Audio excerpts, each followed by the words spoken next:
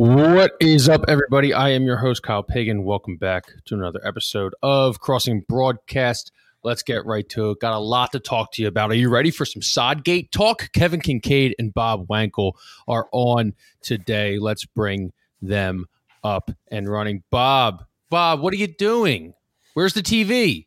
I decided this. I was receiving complaints last time, so I wanted to make it a more traditional backdrop to I don't want to distract the viewers. Pussy. Yeah.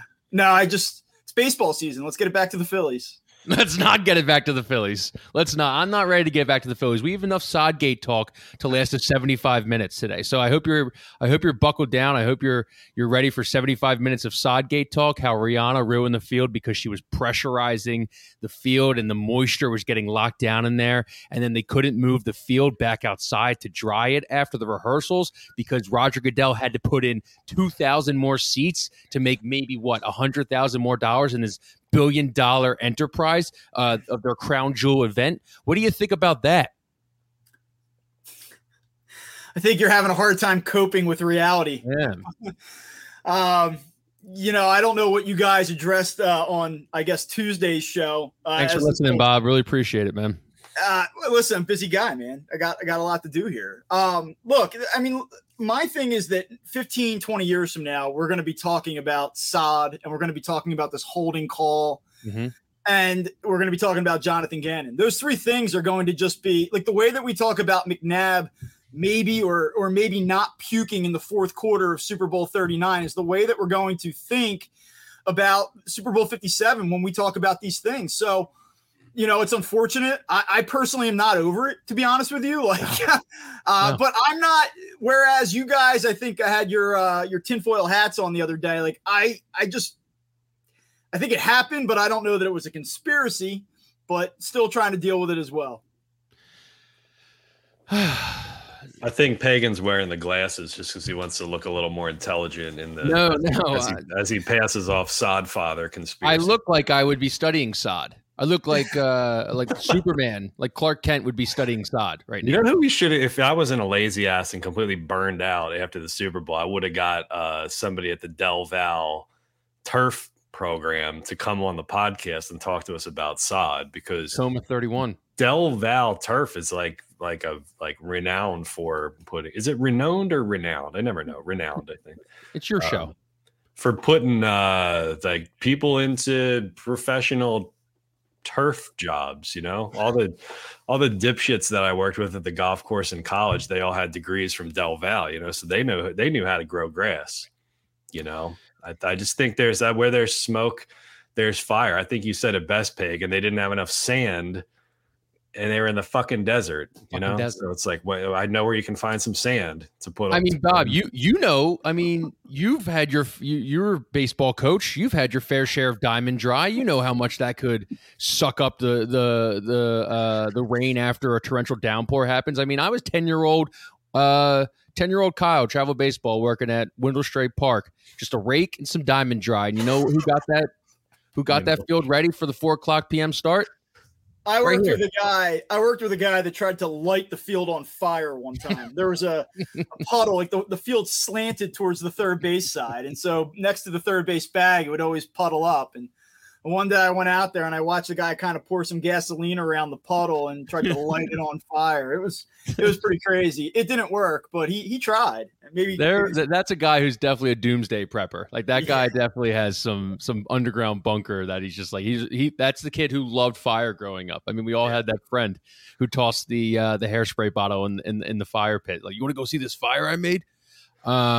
So are you guys mourning the loss of Jonathan Gannon today? Are you guys just really down over his departure? I'll go quick and then Kev, you can answer. Okay, I'll go vamp a little bit. I'm trying to pull a photo for Craig here.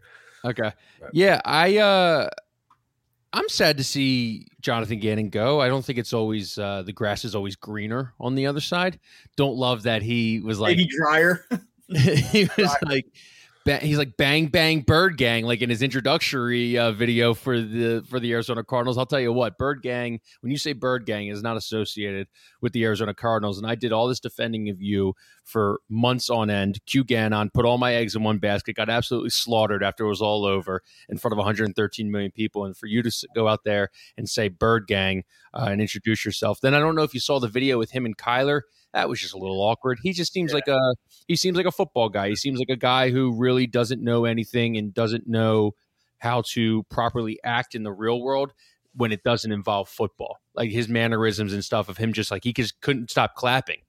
Like he's no better than the strength and conditioning coach on the sideline. I think he jogged up to him and he clapped and said, "Let's go," like 6 times. It was just 2 guys saying, "Let's go" to one another. It was like, "Let's go. You ready? Let's go." But that's how they communicate. That's like how cavemen used to. It's just let's go and let's step up and that's it. Yeah, my friend is a coach over at Garnet Valley, and I give him like shit because I'm like, "What kind of moronic stuff are you saying to the kids over there? Like, let's go, baby!" You know, they're flying around out there. They say like the dumbest, like rudimentary shit to get these guys like motivated. Oh, Craig can't pull this thing up because the limit is reached. Whatever that means. No, I'm glad that Q Gannon is gone, just because we don't have to argue about it anymore. You know, I mean, but they'll just bring the next defensive coordinator. People will complain about the same thing.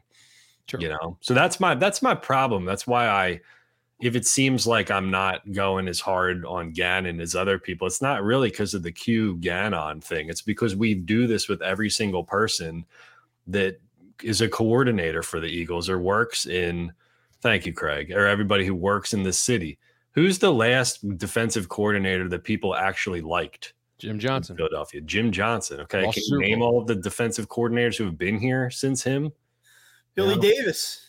Sean McDermott, Juan Castillo, Jim Schwartz won a Super Bowl. Jonathan Gannon. I mean, it's like it's not. That's why I like laugh when I see people. I see that thread on Twitter where it's like, "Who do you guys want for the defensive coordinator?" And people are saying Seth Joyner, who's never coached a single day in his life, Rex Ryan, who hasn't coached in 7 years, and Vic Fangio, who runs the same fucking defense that Jonathan Gannon runs. Rex Ryan, who seems to be getting some looks by the Denver Broncos, reportedly. Who's getting looks from the Broncos? Rex Ryan. Oh, well, I mean, Rex isn't that old. Rex is 60. I just think he's been away from the game for so long that it's like whatever. But this is why I can't have, if it feels like I'm dismissive of the Gannon stuff and like critical of the fans and whatnot, it's because people want Vic Fangio, but they didn't like Jonathan Gannon when they're basically the same thing. Well, I think the thing that kind of bothers me, like I've listened to this in the last few days, and I think one of the things that happens is that when you have a loss as bad as the Super Bowl was, and I mean, it doesn't get much worse than that. You can rank out worst losses in Philadelphia sports history and go through that exercise if you want to, but you need somebody to blame. Like it helps you sort of move on or process what's just happened. I mean, it's human nature. And I think that if you look at what Jonathan Gannon did this year, like, yeah, he had a lot of talent, but the numbers speak for themselves. You know, I think that it's fair to say the guy did a decent job overall. But, you know, the one valid criticism of the guy really over 2 years is that anytime he faced an upper echelon quarterback outside of, let's say, Kirk Cousins in week 2 of this year, you know, he got absolutely rocked. And, you know, that's the way football works. You're going to give up points to good offenses. But I feel like that what's happened now is that you either are single-handedly placing the blame of how things went down in the second half on Jonathan Gannon, which I don't think is fair. Players play. Guys didn't make plays.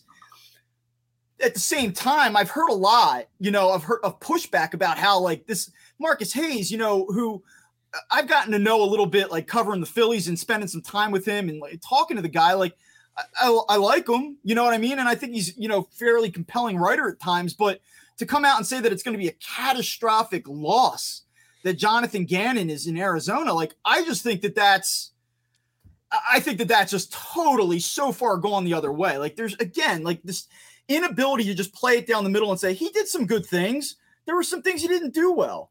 Could someone have done a better job? Yeah, like it's possible someone could have done a better job. I don't even think Shane Steichen is a catastrophic loss. Well, The thing that I look back to, though, is when this team has lost coordinators in the past, and most recently what we saw with the attrition, Doug Peterson, it was always this idea that, hey, listen, Frank Reich isn't that important. We have the next guy. Like, these guys all work together. It was collaborative. He'll be able to just simply step in.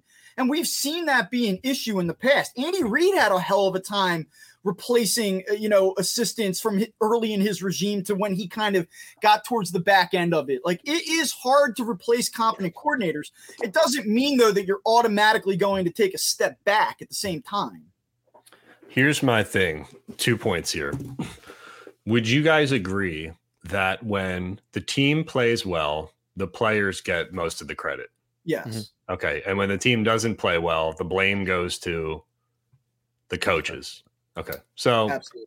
That in and of itself is like kind of fugazi, right? I mean, when the team that's a cultural thing. Like, that's how we are developed as children playing sports in youth leagues and high schools.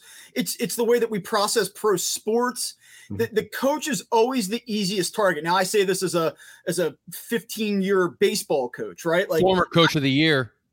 And we had some success where I was, and we won a lot of games, and we had really good players for a period of time and did really well. And I think I got credit for that to an extent. But I mean, at the end of the day, it was all about the players. It was all about the players and their skill and ability to execute.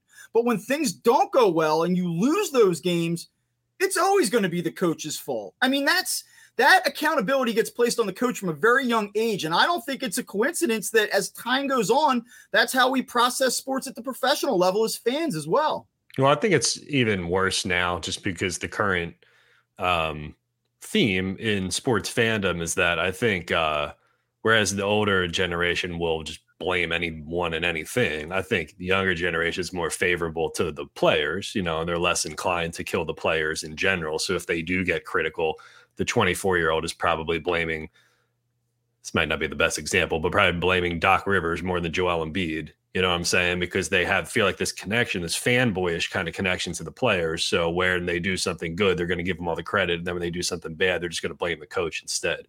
I'm not surprised by it. I just think it's exacerbated a little bit by the zeitgeist of the fan moment, right? You following me, camera guy? And that segues me into this point about that Bumpy Jonas makes, where he says the defense is going to be worse regardless. They'll be losing players too and can't afford to pay everyone, right? So what we have in here is baked in some Jonathan Gannon bullshit that we're never going to be able to live down, because if the defense is crappier next year, nobody's ever going to say it's because of the new defensive coordinator. They'll just say, well, they lost Kaiser White and they lost James Bradbury and they lost blah, blah, blah, right? So we're fucked if we do, fucked if we don't here, right? Because the talent's not going to be as good next year. So even if the defense isn't as good, we know that for sure. Like, do we really? I hear you. Like, I get the point. What was his name? Bumpy Jones. Bumpy Jonas. Yeah. Listen, I've heard that all week. I mean, but do we know that for sure? Because what is the turnover here? What are we looking at? We figure Bradbury's gone. Yeah. Right? And that's a loss. It's a significant loss. Well, I think the easiest one that we said on the show Tuesday was they probably let Kaiser White walk, and Nakobe Dean comes in and plays next to TJ Edwards. Could let Hargrave walk. Is Kaiser White a B+ minus player? But Hargrave could walk. Could. I think they signed CJGJ. Are you devastated if Fletcher Cox and Brandon Graham aren't here? Leadership aside, like sentimentality aside, like I'll be honest with you, I have a Brandon Graham signed jersey across from my desk here. Like, I love that guy, but he was a rotational player that played less than 50% of the snaps this year, and he did a great job for them. He was an important piece, but like, is it devastating to this defense if he's not back? I mean, these are the questions that you have to ask yourself, especially with 10 and 30 coming in on the draft, and you talk about like this defense. You mentioned Gardner Johnson, you mentioned Bradbury, you mentioned Kaiser White. These weren't guys that were here in day one of free agency. This thing played out and Howie Roseman was opportunistic. And I'm not saying that he's going to hit like he did, because we saw him hit in 17 and then he couldn't hit for, 2-3 years after that. Yeah. So I'm not saying that just blindly trust Howie Roseman's ability to replace all of these guys, but I think that there's a little bit more creativity in play that maybe we're giving the Eagles credit for here ahead of time as well. Well, it's easy to go throw money at a bunch of mercenaries when you have a franchise quarterback still on a rookie deal, right? So all these people who are slurping Howie this year, like I agreed with it in large part because beyond just the mercenary free agent stuff, he did nail a couple drafts and he did make some great trades, right? But the easiest part of it was Bradbury and Kaiser White and, those dudes, right? So it just puts more onus on Howie to, make sure he continues to nail the draft. He's got to have a third straight good draft, right? Because when they pay Hurts, I mean, that's it. Let's be honest, man. Both of the times that they went to the Super Bowl, it's when they had a quarterback on a rookie deal who got him there, and the amount of luck and just like, for the fortuitous nature of both of those Super Bowl runs. I mean, number one, that Jalen panned out the way he did. Number two, that Nick Foles was able to come in and spell Carson Wentz. The fact that they won, that they even got to the Super Bowl twice, let alone won one of those. When I look back at it in its entirety, it's like a miracle to me. Like, quite honest, because I just think that like they went, like I said to Pagan on Tuesday, like they went up against Brady and Belichick, and then they went up against Mahomes and Andy Reid, one with a backup and one with a third-year guy still on a rookie contract. I mean, if they win another one, they're a top 4 combo coach quarterback combination of all time with one more probably. Yeah, but that's not why I'm not like I don't want people to think it's like, oh, Kincaid is just burned out media guy. He doesn't care about wins and losses, and he's jaded or some shit. Like, I mean, yes, that's true. Those are all fine points. It's very true, but like, invalid. But go ahead, go on. But I'm not like surprised that they lost to Mahomes and Reed in the Super Bowl. What do you want me to say? I think it's like looking down at your app during the halftime show and saying, "Holy shit, the Eagles are minus 475 on DraftKings to win the Super Bowl right now," and then not doing it. And certainly the way that things transpired at the end of the game, it doesn't help. I think a lot of people would have had a much easier time processing this loss if they would have had an opportunity at the end of the game, didn't finish the deal, and you say, okay, we lost to a better team. Yeah, the defense collapsed, but yeah, I think it would have brought the offense's deficiencies in the second half more into focus had they had that final opportunity and failed to come through. Here's the stupidest thing in all of this, right? When you look at, because I made the point that Super Bowl 57 was Super Bowl 52 without the strip sack, right? In this game, Gannon's defense gave up 31 points. Spag's defense gave up 35, right? Jim Schwartz's defense in 52 gave up 33. And who was the defensive coordinator for the Patriots? Matt Patricia back then, gave up 41. So out of those 4 teams and those 2 Super Bowls, Gannon's defense gave up the fewest amount of points, which is ridiculous when you think about it. But it just illustrates the point, I think, of that every defensive coordinator was going to get killed. Spags got absolutely killed. Matt Patricia got killed. Jim Schwartz got killed. When we're just looking at 4 elite offenses in these games. And I'm not saying that to absolve blame from Jonathan Gannon and say that he couldn't have done something different or done something better. But like, we're going to look back at this 15 years from now and be like, holy shit, that was an era. It was. And everything that you're saying is right. But I mean, you do come back and there are just so many numbers, and forget the biggest one of all is that the Chiefs have 4 possessions and would have scored 4 touchdowns if they didn't take the knee on the one. That can't happen. I mean, they made 8 consecutive first downs at one point without reaching third down. You gave up 119 yards on the ground, and then you got picked apart in the air. And I know the yardage totals weren't great. I know that when you look at the stat line, you say, like, listen, they kind of contain them in terms of total yardage. But I mean, to have the inability to stop anything, like the Chiefs are great. I think Patrick Mahomes has a chance to maybe go down as the greatest quarterback of all time. I think that Andy Reid might be one of the 5 best offensive minds of all time before it's all said and done. These things are all true, man. But at the end, you have a 10-point lead in the Super Bowl, and you couldn't figure out a way to get one fucking stop. And all they had to do, they didn't have to look like the 85 Bears. They just needed to make one friggin' play. And if you're a fan and you're going to blame Jonathan Gannon for that, like, I can't tell you that that's unfair. I just can't. I think that the guy did an all right job this year. Best of luck moving forward. I think it's best for all parties. I know the Eagles reportedly made a late play to try to keep him. But if you're Jonathan Gannon, you can't win here. You can never be looked at the same. Over. Yeah. You could start next September by throwing 3 shutouts back to back to back and it won't matter. So if you're Jonathan Gannon, you've got to move on. You've got to get the hell out of here. And if you're the Eagles, I think, honestly, it's time to turn the page and find the next scapegoat. How do we blame the Saad? Not enough Saad talk in this live stream right now. Not enough Saad talk. Hey, let me throw one more thing in here quickly before we get it back to the Saad, because let me give Craig something and see if I can just talk over it real quick. I'm going to drop this in here, Craig. You want me to vamp real quick? I got a point. No, I can set it up here while he pulls it up. I just want to explain why the Eagles do what they do defensively, right? So the big topic was them getting killed on that fake motion, and then the guy just comes back out to the flat, right? So what the Eagles like to do is that, if you can bring that back to the top, Craig, and just pause it right there. So they've got two guys off to the right, and what the Eagles want to do when the Chiefs motion inside is they don't want to get beat on jet sweeps, and they don't want to get beat on motions. They don't want to get like picked, right? They don't want to run into traffic. They don't want to bump into the linebacker coming across the formation, because typically when the guy motions, you just follow him across the formation, right? But the Eagles take the nickel, he replaces the safety, and the safety comes in and beats the motion guy to the other side so that they get leverage on that guy, right? So a natural counter to it is just to fake the motion and go back door. But, people say like, well, why don't they just play press man? They could play press man, but then if Travis Kelce sets a great pick or they run a rub route or something here, then you might get beat on that. The linebacker could be playing, run coverage, and you might get lost in traffic trying to get across the formation. So I'm not saying it's the right thing or the wrong thing, but there's a reason why they do it. It's like Gannon's not sitting there like an idiot saying, oh, I don't know what they're doing. Like, he's just playing a guessing game at that point, saying, hey, Andy set us up with motion on this play.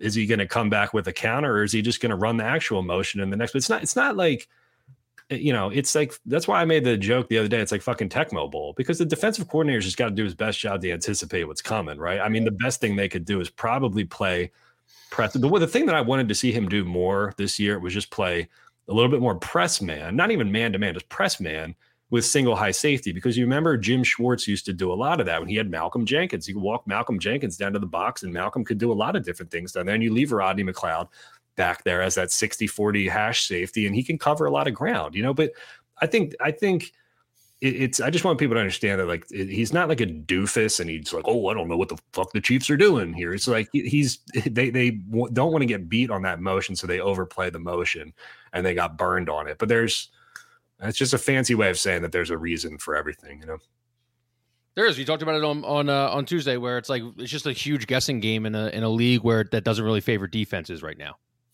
It's just kind of what it is. I don't know. I mean, you can look, if there was this is the irony. This kind of wraps up the whole discussion. It's like, if there was a coverage that prevented everything, they would run it.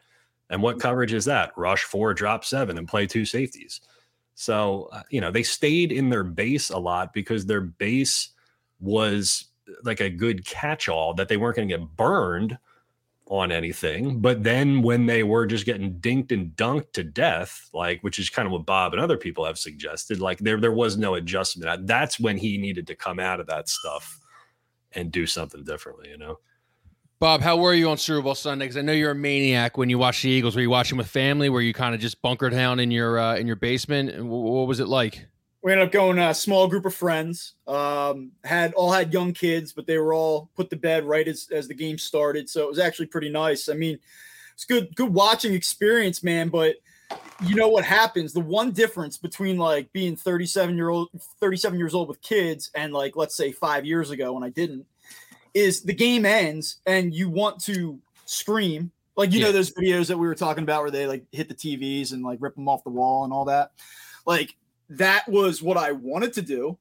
But then you're like, we have to go get our kid out of the pack and play and put her in the car and go home. And like life goes on, So be an adult. Yeah. So you have to go be an adult. But like, I woke up, it's like, it's so lame. And I'm sure everyone has a story that's like sort of similar to this, but like, you're processing it in real time and you're angry and you're disappointed. And I can't help but feel like, when are they going to be back in this spot? Yeah.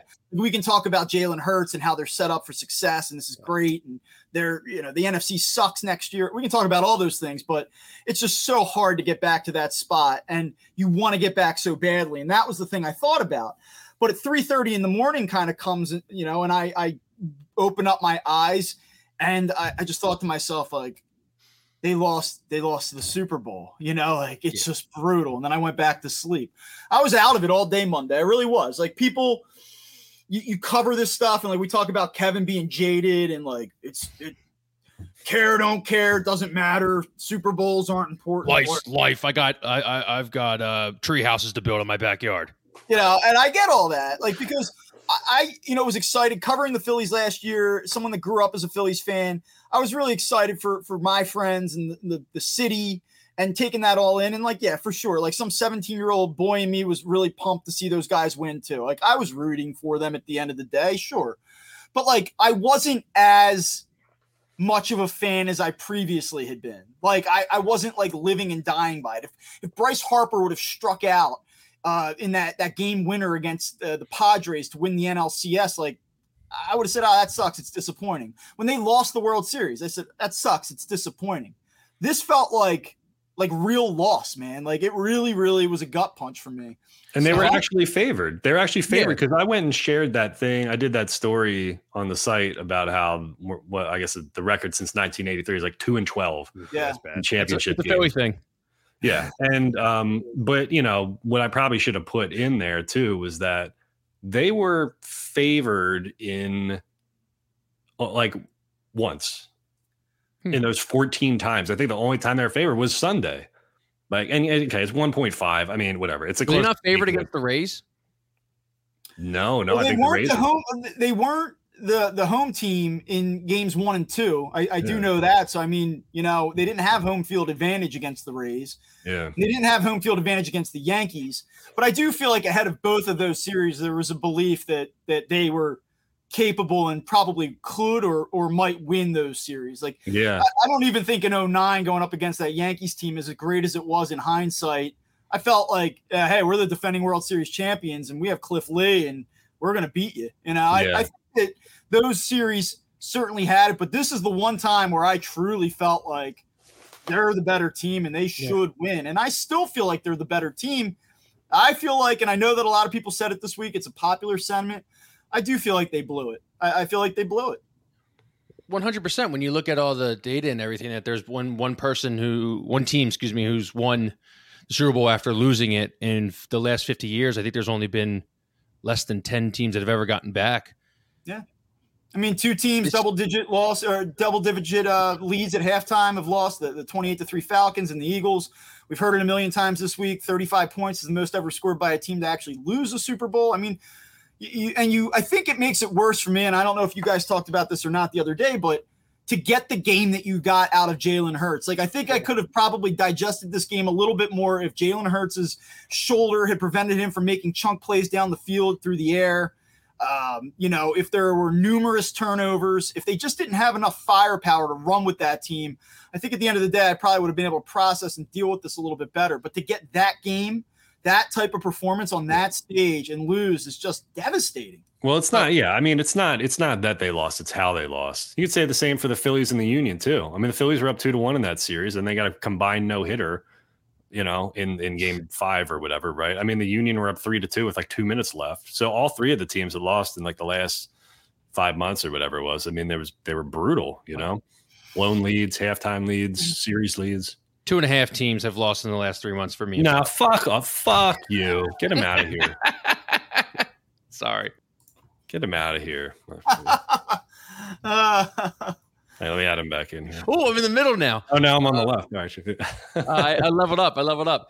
Bob, did it make the loss feel any better after Juju came out and did the Valentine's Day thing, and then everybody in the NFL, not just the Eagles, just totally just piled on him? Because that was probably the most unfair fight I've ever seen in my life. And is Juju Smith-Schuster the most hated NFL player right now? Because he might be. He didn't get a lot of backing from anybody. I know Patrick. Not even his own team. Patrick Mahomes kind of came in and I guess defended him a little bit, but I mean, listen, I love shit talking. Like even at like not a youth level, but like in high school, like I like players that chirp as long as they don't cross the line, like as long as it doesn't get crazy. But I like when guys talk to one another and get each other fired up. We were talking earlier about the let's goes. Like kid comes in a dugout and says to his teammate, like, let's fucking go. And they bang chests. Like, I'm into that. You make a big play against another team and you want to let the guy that's covering you know about it, or the guy that you struck out know about it a little bit. As long as it's within reason, like I'm cool with it. Here's the problem I have about this. I actually don't care that Juju Smith-Schuster posted this, or I wouldn't care. But the reason why I think, as A.J. Brown said, this is lame is for one reason. The dude stood up, talked to reporters for 20 minutes, took it like a man, said, yeah, I grabbed. He didn't make excuses. He didn't build in all this bullshit that we saw the 49ers do for 2 weeks leading up to this game. Like, James Bradberry was a man about it. You couldn't have handled it any better than he did.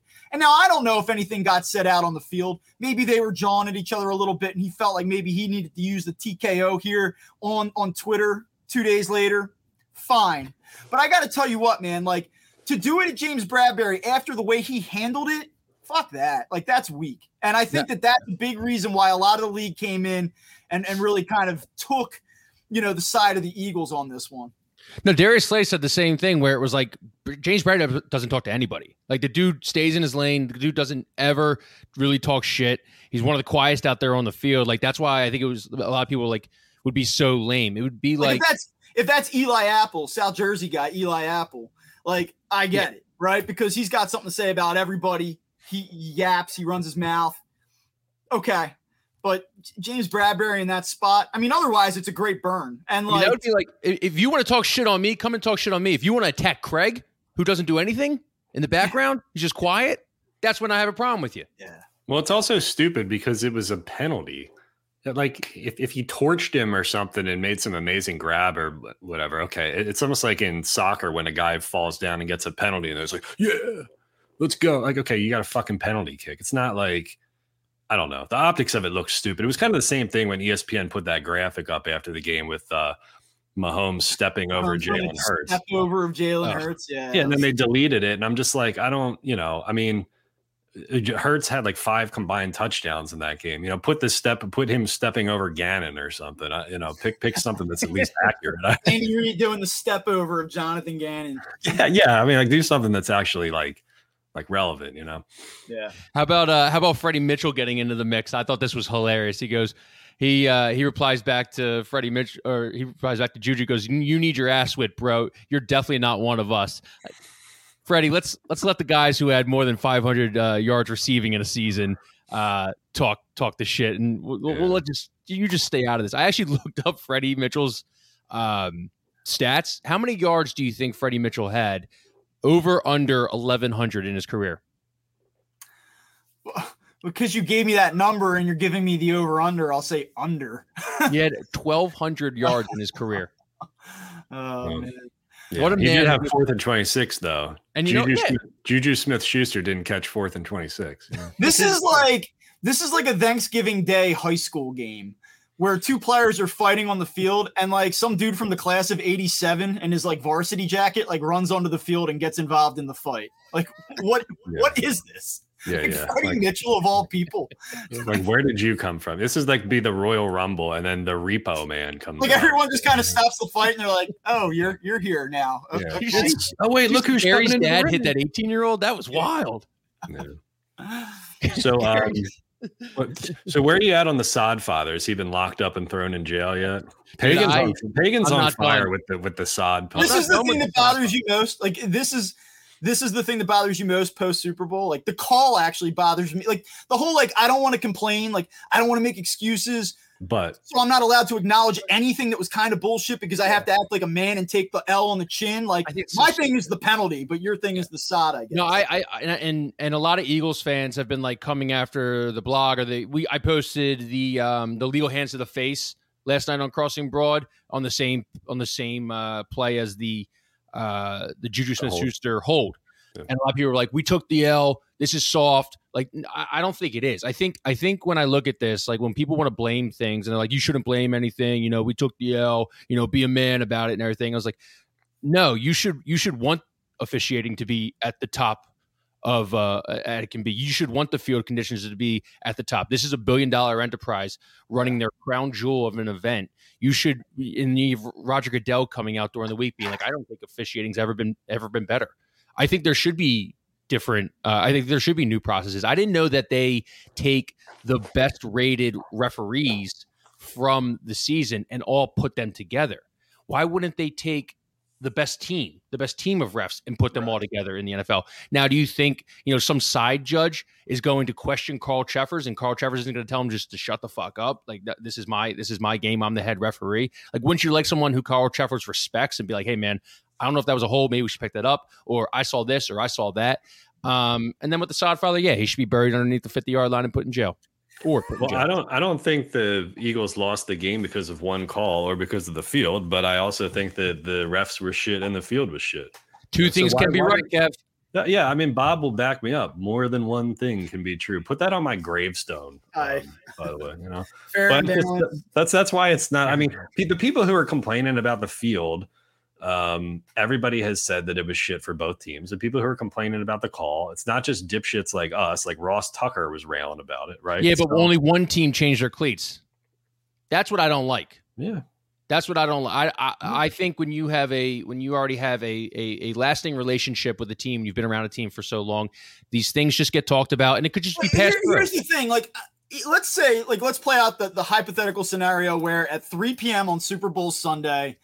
It's very obvious that the field is slick. The groundskeeper is a Chiefs fan, and alert somebody kind of off the radar. Hey, listen, the field is slick. You might want to think about this with cleats. Eagles still go out there and warm up, did they not? Like, did nobody during the hour and a half that they were out on the field pregame say, "Yeah, maybe we want to think about this"? You didn't go through your indie drills like pregame, like getting off the line, like saying, "Ooh, like what? I don't have my feet here." Like, shame on the Eagles if they noticed that, hey, these cleats might not hold up on this turf, and they had to wait a half to adjust. And then when they made the adjustment, it seemed to make no impact whatsoever on their footing. I mean, you just saw time and time again, Josh Sweat, Son Reddick coming off those edges and just not being able to establish. And I think that hurt the Eagles more than it hurt the Chiefs. And if you don't think so, or you think that's sour grapes, or it sounds like whining, okay. Like that's fine. We have the sub stats. I think when you evaluate the thing in its entirety, like it certainly hurt the Eagles. Their whole defense is built on speed along the defensive line. How could it not have hurt them?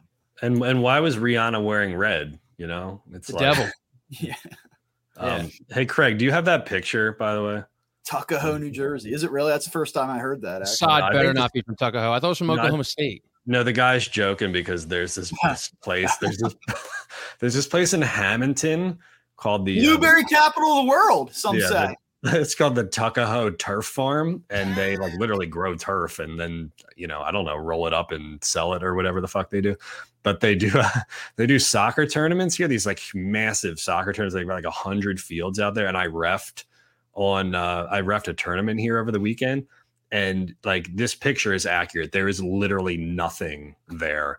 Recently, you refed a tournament? No, this was 5 years ago. But there's all there is fields, a dirt parking lot, and a couple tents set up. There's no running water. There's no bathrooms.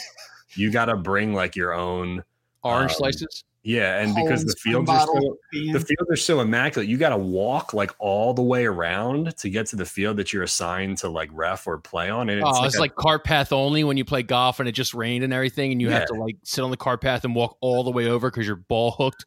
Yeah, I did. I refed 7 games in a row in here and did not leave this area, and all I could subsist on was what I brought in my cooler with me, and then I had to walk a half a mile to take a piss in the porta-john between games or whatever. It was I thought I was gonna die. It's if I'm gonna die on the field at the Tuckahoe Turf Farm in Hamilton. Bob, what do you think Kevin was like as a soccer ref? Just a lot of comments under his breath. Just fucking shithead kids. Fucking. Probably that, or just hey guys, the end result doesn't really matter that much. As long as you have fun. You're not going to remember this when you're 35. No, it was a lot of muttering under my breath at the parents.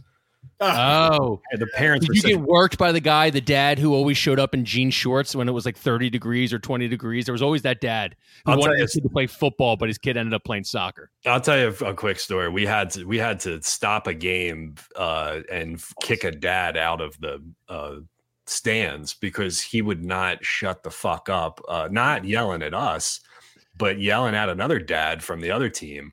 And it got so bad that they got up and started getting in each other's faces. So the guy who was working the lines with me, he's like flagging me down. He's like, yo. And I had to like blow the whistle and stop the game and walk over to the bleachers because these two guys were about to clobber each other. And they say that when you have an issue with the parents, the refs aren't supposed to do anything. Like you're not supposed to go like restrain them or anything. You got to get the coaches from the teams to go over and tell the parents to fuck off, or else they, you stop the game. You like refuse to start the game until they handle it, or you red card them. There are a few jobs that I can think of that are worse than being a youth or high school official. But it's just like the funny thing is that like, I think that these parents like don't get any joy or pleasure out of anything all week long. So their release is like their kids' baseball game at like 10:30 on a Saturday morning. They finally get to like let loose. So they yell a bunch of dumb shit. They yell at the ref, they yell at the coach, they yell at other parents. They don't know the rules.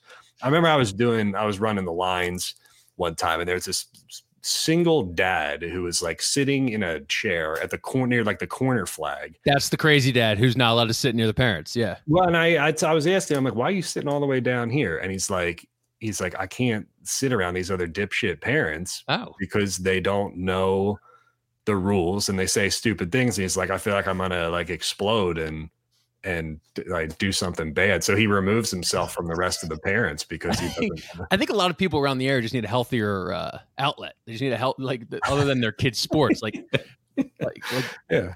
I don't know. They all think that like. Well, the funny thing too is that they all think that their kids like the next Messi, going to the Champions League or something, right? Bob, could you see Kevin Kincaid running up to two dads fighting, just red card and whistling the whole time?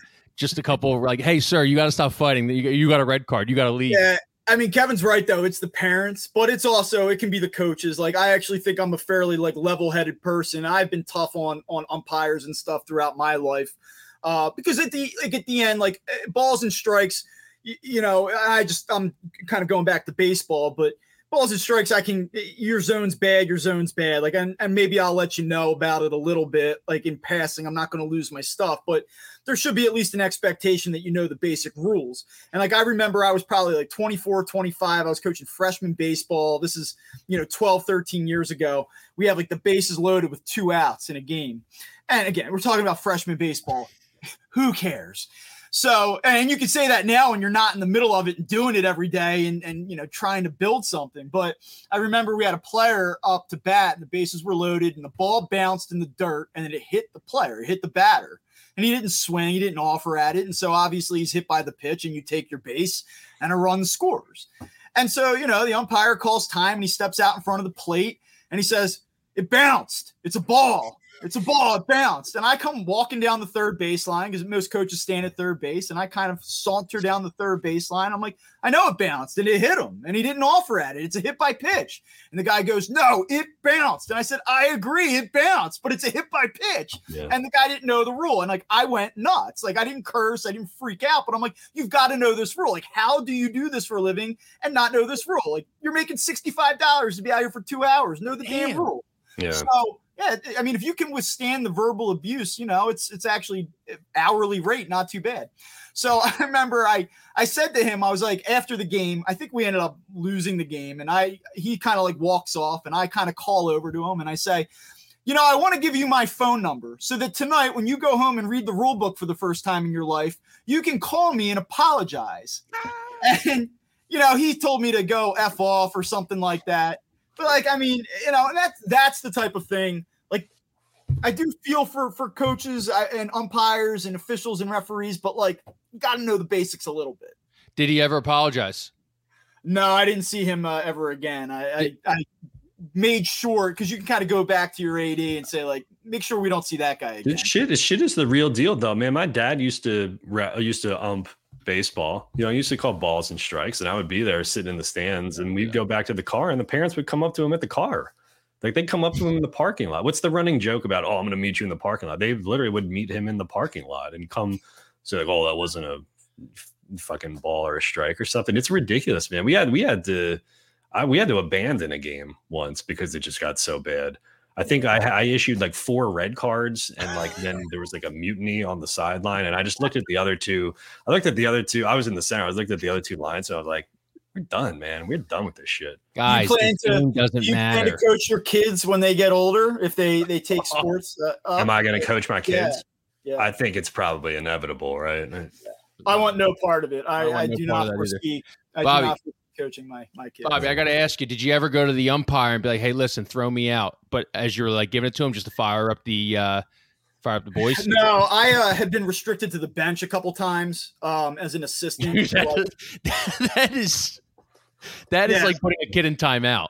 There's like levels that you can be like asked to leave the premises, and then there's the like you have to stay in the dugout. You can't come out on the field anymore. And I had gotten my money's worth a couple times where I just let them know, but I had never been ejected from a game. And you don't want to be in New Jersey because I believe that if you are ejected, and I don't know how it is now, but there was a time where like you had to go take a class. You had to drive up to Trenton and take a sportsmanship class if you were thrown out of a game.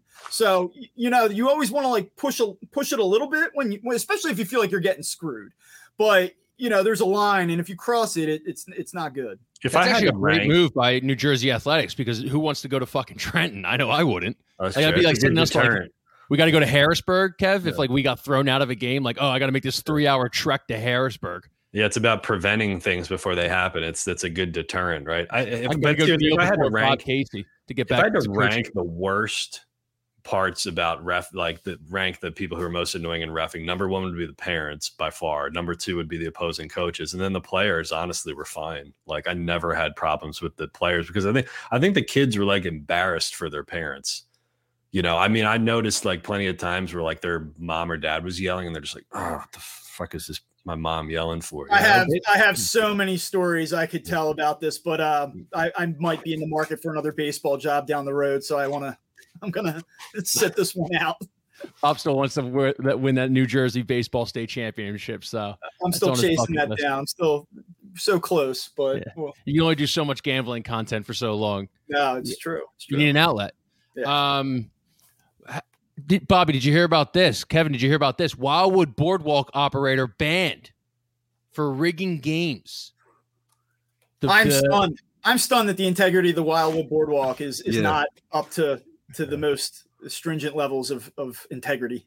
Your jump shot was never broken. It was actually the Wildwood Boardwalk operators overinflating the basketballs and having those oval ass hoops. Can you believe amazing? It? Not Deflategate, but I didn't see the story, but like, was there a 3-month investigation launched into this? Like, Sal Palantonio put on his Kennesaw Mountain Landis pants to go. Yeah, he launched a forensic investigation into the Wildwood Boardwalk Carnival games. So this is from Robert Moran at the Inquirer. An amusement operator accused of rigging boardwalk games in Wildwood and North Wildwood has been banned for 10 years. 10 years. They threw the book at her. Yeah. And So wait a minute. Accused by whom? Like, was this a parent watching their kid and saying, my kid would never miss that many free throws? Like what? Well, what happened? The attorney general did a victory lap. It felt like this is him quoted: "Every person who plays an amusement game in the state of New Jersey deserves a fair shot at winning a prize." General Matthew J. Placken said, "The Jersey Shore is one of the biggest draws in the state for families looking for fun and recreation, and we're making sure those families are not being scammed out of their hard-earned money." Now, you just put a fucking ice cream place on every single corner because kids will want ice cream, but God forbid you let the lady just get a little bit of her grift with the basketball games. I have to say, I mean, wait until they find out about the ring toss. Yeah, I mean, it is true. I mean, like, let's say a parent works and takes their family to the boardwalk, and this is their big vacation, and they spend a couple $1,000s for the week, and you spend $10-15 because your kid wants a stuffed animal, and you find out that I laugh at it, but like, I don't know. I mean, money's money, and a scam is a scam. So like, at the end of the day, I get it, but My thing is like, how did they get to this point? How did they launch the investigation? So they haven't. I have inside sources on Maurice Pierre. That Christine Struthers, who was the one who allegedly ran games with overinflated basketballs, sometimes as much as 3 times the manufacturer's specifications. She also, during the summer, inspections were conducted at each game. Besides finding the overinflated basketball, the commission found Struthers had displayed large plush animals that were not actual prizes and failed to show the prizes that could actually be won, the order said. That I don't appreciate. You're talking about kids. Like you're talking about like little kids here, like you're taking advantage of like a little kid wanting a gift from their parents and the parent trying to do the right thing. Like that is pretty slimy. Like Ben Simmons didn't win this prize. It's great. That might be my favorite Crossing Broadcast live comment I've ever seen. I really do. Like as a parent, I think 10 years ago, I would have said like, give me a break with this story. But as a parent, like, I feel like that's slimy, man. Go to Target, get your kid a bear, okay? I don't know. I mean, come on. I do like that there's a commission though that does inspections. Well, here we go. My source is close to tax dollars at work. My source is close to Maurice Pierre told me that Christine also ran a ladies' day specials where she'd offer women discounted prices to sucker their boyfriends into losing all their money trying to win that big stuffed teddy bear that you couldn't actually win. That's a true quote. My guy or girl, allegedly Christine was running some bad business practices, and she would give ladies maybe $4 for their man to shoot a basket. It's a sad state of affairs that the normal traditional boardwalk scam of the past doesn't just hold up on its own anymore. You have to take it up a level. You have to inflate the basketballs. You have to have ladies' nights. Like if she targeted, like, can we just go back to the scams of the 80s and 90s, like when I was growing up? If she targeted men specifically, this could be a hate crime, right? Mm-hmm. Because this is where Bob slides off the screen. Bias against gender, not related to Sally Struthers, right? Christine Struthers. I don't know who Sally Struthers is. I know who she is. I don't know what she did though. But if Christine did this in Philly, Krasner would have banned her for one day, and then she would have been back on this. Banned for 10 years is a lot, and a $15,500 fine because she got fined $500 for every basketball. Now, do you think she comes back from this? Like, do you think 10 years from now, like the notorious boardwalk inflator of balls is back after a 10-year ban? If Calvin Ridley can come back, anyone can come back. Yeah, it's true. It would be Craig. I'm sending Craig something to pull up here. I just ripped off like 3 jokes in a row. By the way, I don't think any of them were good, so I don't think I have a future in stand-up comedy. But Sally Struthers. Yeah, I thought the Sally Struthers line was pretty good. Has anyone ever won that basketball game? I've never won the basketball game. I just assumed it's because I suck. So no. Nope. Yeah. Sally Struthers. Who the hell is Sally Struthers? Now we're going down a Sally Struthers wormhole.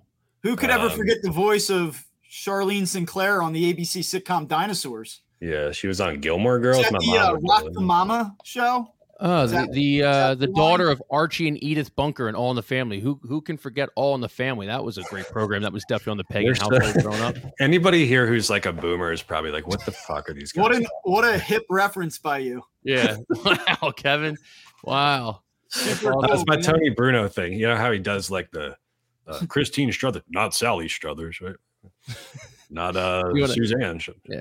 Do you want to bring up like whoever that blonde woman was in Greece too, and just talk about how much of an icon she was back in the day? Yeah, I think that's not in our demo necessarily. I got to try to keep it more specific to what we're actually talking about here. But all right, yeah. Fuck Philly fan. Kyle saying go buy a bear is a clear indication of someone that never won anything at a game and felt that glory. Yeah. Well, guess what? You just spent $130 trying to get a Reno Mahe jersey on the boardwalk, and you never got it. The most communist one, the hardest one to win, is when you have to toss the ball into the basket, but the basket's angled like this, so it just bounces out every time.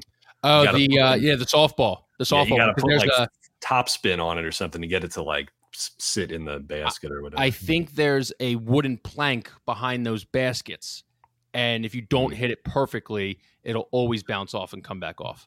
Is this true? The softball with the 3 milk cartons or milk glasses. That one I've never been able to win. You hit it right in the middle, it still doesn't work. How many carnivals have you been to in recent years? You Dude, sound shout like out to the Mary Mother Redeemer Fair. I was all Okay. over that place. That I used to live behind the church, and so every week in June, I was there at the Mary Mother Redeemer, just wreaking havoc, hanging out with buddies, and trying to get free ring tosses from the carnies we made friends with. I have a feeling I know what one of your next Man on the Street videos is going to be this spring. Kyle goes to the carnival. Imagine the content that I get from the carnies. I think that might be a must-do for you. That's one of my favorite lines from Austin Powers, by the way. There's only two things that scare me: nuclear war and what's the other thing that scares you? Carnies. So Kevin just was like, all right, like I got to get out of the mid-70s. Like, let me.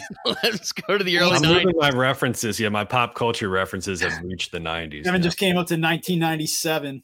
Carnies smell like cabbage. Small hands. What was your favorite carnival ride? Tilt-A-Whirl or Gravitron? Well, I got to tell you guys, I don't do rides. Oh, yo, I heard you don't do elevators either. I do elevators. I don't like heights. All right. We should have a real serious Crossing broadcast one day about mental health and anxiety, because I have it. Legitimate anxiety. I do not like heights at all. So I will do elevators, though. I trust you with a lot of things at Crossing Broad, and I can't believe I've followed a dude into battle who can't go up on an elevator in an enclosed space. Yeah. I don't like escalators. Oh, that's even worse. Stand like to that- the left, stand to the middle.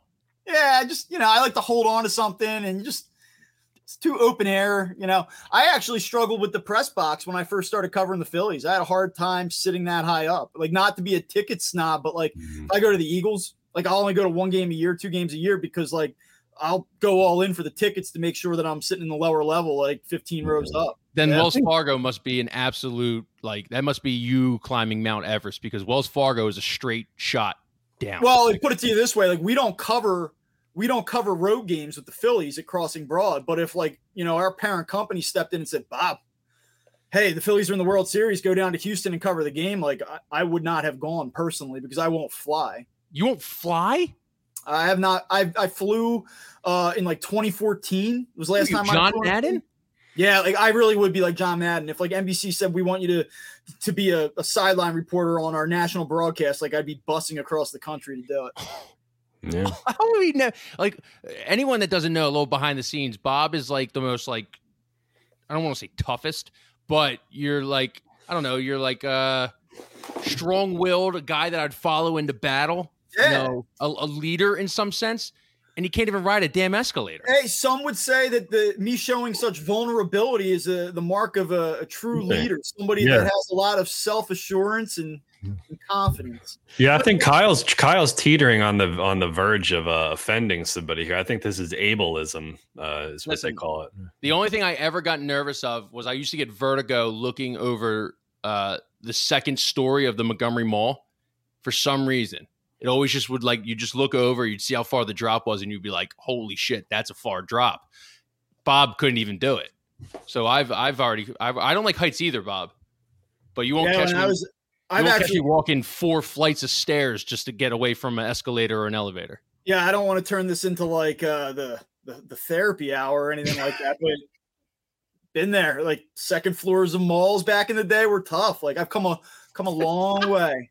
Yeah. I'm You're coming out of the zoomies, man. You're like, holy shit, I hope I don't walk 5 steps. I got to walk 3 steps and go right. If I walk 5 steps and go left, Yeah. I'm gonna have a conniption. No Hot Yeah. Topic, because I think Hot Topic was always on the second floor too. It was. You would know. With Spencer's, yeah, You would know. I would. Unfortunately, You would know. yeah, That was definitely somewhere. You were definitely a Spencer's Gifts guy. I was a mall rat. I was always in the arcade playing. Like, You had all the blacklight posters and stuff. Like yeah. Let's see if I can walk my cultural references up to the year 2000 now. Get into this. You're doing millennium. good. Yeah. You're Yeah. doing good from Sally Struthers to Hot Topic. We're sitting in like the 2006 era right now. What was the Guys, ever Mortal seen this Kombat movie game? called Wedding Crashers? It Yeah. was pretty funny. You remember that movie Wedding Crashers? No, there was the game where the dinosaur. It was like Mortal Kombat but with dinosaurs. Jurassic Park. Killer Instinct, I think it was called. Yeah. All the characters were like dinosaurs. Like the T-Rex like bit the head off of the Triceratops or something. It was like the finishing move, So yeah. Lava lamp. He's going to have a lava lamp behind him on Tuesday when we come back here. This is where we're at. This is what the Eagles have done to us, Seriously. Hey, Bob, before we go, Alec Bohm, 15 pounds of muscle. Can you believe it? Can you believe Alex Bohm put on 15 pounds of muscle? Championship. No, I can't believe that Alex put on 15 pounds of muscle. You know why I can't believe it? Because he didn't. You can't do that. Can I tell you something about the best shape of my life, 15 pounds of muscle thing? It's, I don't know, early 2000s, I want to say 06, 05, 06. Mark Semino's come to camp with 10 pounds of added muscle. He was so good early in 2003 or 2004, but then he got ran over. He wore down. So he put on 37 pounds of muscle, and now he's going to be all pro. And who was the other guy? Sean Considine was the other one, Eagles safety. He was another guy that put on 10 pounds of muscle. That was like a Dave Spadaro special every summer. This guy came to camp a lot bigger. Alec Bohm has a massive frame, and there's no doubt in my mind that he could add strength, and it may impact his game this year, but he didn't put on 15 pounds of muscle. I need to apologize real quick. I have my cultural reference wrong. Killer Instinct was not the name of the game. It's called Primal Rage. Kev is the best because this is just Kevin being an editor, because he has to go back. No one gives a fuck that Kevin got Tekken and Primal Rage or Killer Instinct wrong, but Kevin cares, and Kevin now needs to right his wrongs. And one of the characters was a gorilla. So in the top corner there, you see a gorilla versus a T-Rex, and it was like Street Fighter 2, except Primal Rage, Primal Animals, and this stuff. Looks like some really bad knockoff of Street Fighter 2. It was a terrible game, but it was in the Coventry Mall arcade for a little bit, so I guess I played it. So. Are you guys excited? Are you guys excited for pitchers and catchers? No. I'm actually going down to spring training. I'm excited to finally go to the rooftop bar, or the tiki bar out in left field. I'm excited that people are excited about the Phillies, because I just think that there's a lot of room for us to do that kind of stuff. Anthony, as an editorial note to all of the listeners out there, Anthony's going to do a lot more Phillies this year. Because let's be honest, the press box anymore. Flyers are dog shit, so Yeah, I actually think pitchers and catchers, this is an interesting take for a guy that loves baseball and covers or writes about baseball. I think pitchers and catchers is one of the most overrated days on the sports calendar. It's like a rite of it's symbolic. It's symbolic. Hey, it's coming. It's on the horizon. But what you're going to get for the next 4 weeks are variations of this pitcher added 2 miles per hour to his fastball. He's using this grip on his slider. What did he overdo to come this piece of adversity? Because we need to fill space and write this feature story. That's what you're going to get. Now, you also do get the World Baseball Classic. And the Phillies do have some storylines this year. What does Andrew Painter do? What does he look like? Can he make the team? He's one of the best prospects in all of baseball. But other than that, just get me to the start of the season. If you could just fast forward through spring training, I would do it in a heartbeat. Just get me to October. I want to ask you: is this the new Clearwater shirt that Bryce Harper was wearing? And is this and it kind of this fucking Philly shirt? When Craig pulls it up, I'll cue it. Craig, you got it? Your internet going a little slow over there, Craig? Do we have to get you up to the blast package on Comcast? Craig's had a good show. Give him a break here. I can talk shit on Craig. Remember, no one else can talk shit on Craig. This fucking Philly shirt. This is the Clearwater shirt of this spring training, which I kind of love because I feel like the Clearwater shirt, that was just, Bryce Harper, and that was the 2019-2020 Phillies. This is the 2021, 2022, 2023 Phillies and beyond. The only thing I want to ask, though, it has the Phillies P on it. Is this Phillies merch? Is this Phillies merchandise? My guess is you're not going to be able to buy this at the team store, but might be a players only piece of apparel. That's pretty cool. They wouldn't dive into me, bringing back Dollar Dog Night, but I'm good to see they're at least letting fucking Phillies fly whenever they want. Yeah. What about the children? That's what I think about in times like this. That is true. That's true. Between Kyle Schwarber wearing this and Patrick Mahomes chugging beers, who I guess he's been using a fake voice for the entirety of his career. I don't know if you heard that speech, but a lot less Kermit, a lot more, I don't know, just regular ass voice. Normal human being. Yeah. So, all right. Anything else? I don't think you guys got anything else. Any more references, Kev? No, it's good. We got Sally Struthers in there. We got Primal Rage, Austin Powers. I think we ran the gamut. All right. Well, that is the broadcast for today. Thank you to everybody. Thank you to Craig on the ones and twos. Thank you to Bobby for staying the whole hour. We thought you're getting off in 30 minutes. Thanks to Kevin Kincaid. Thank you to me. And thank you to the listeners. Talk to you on Tuesday.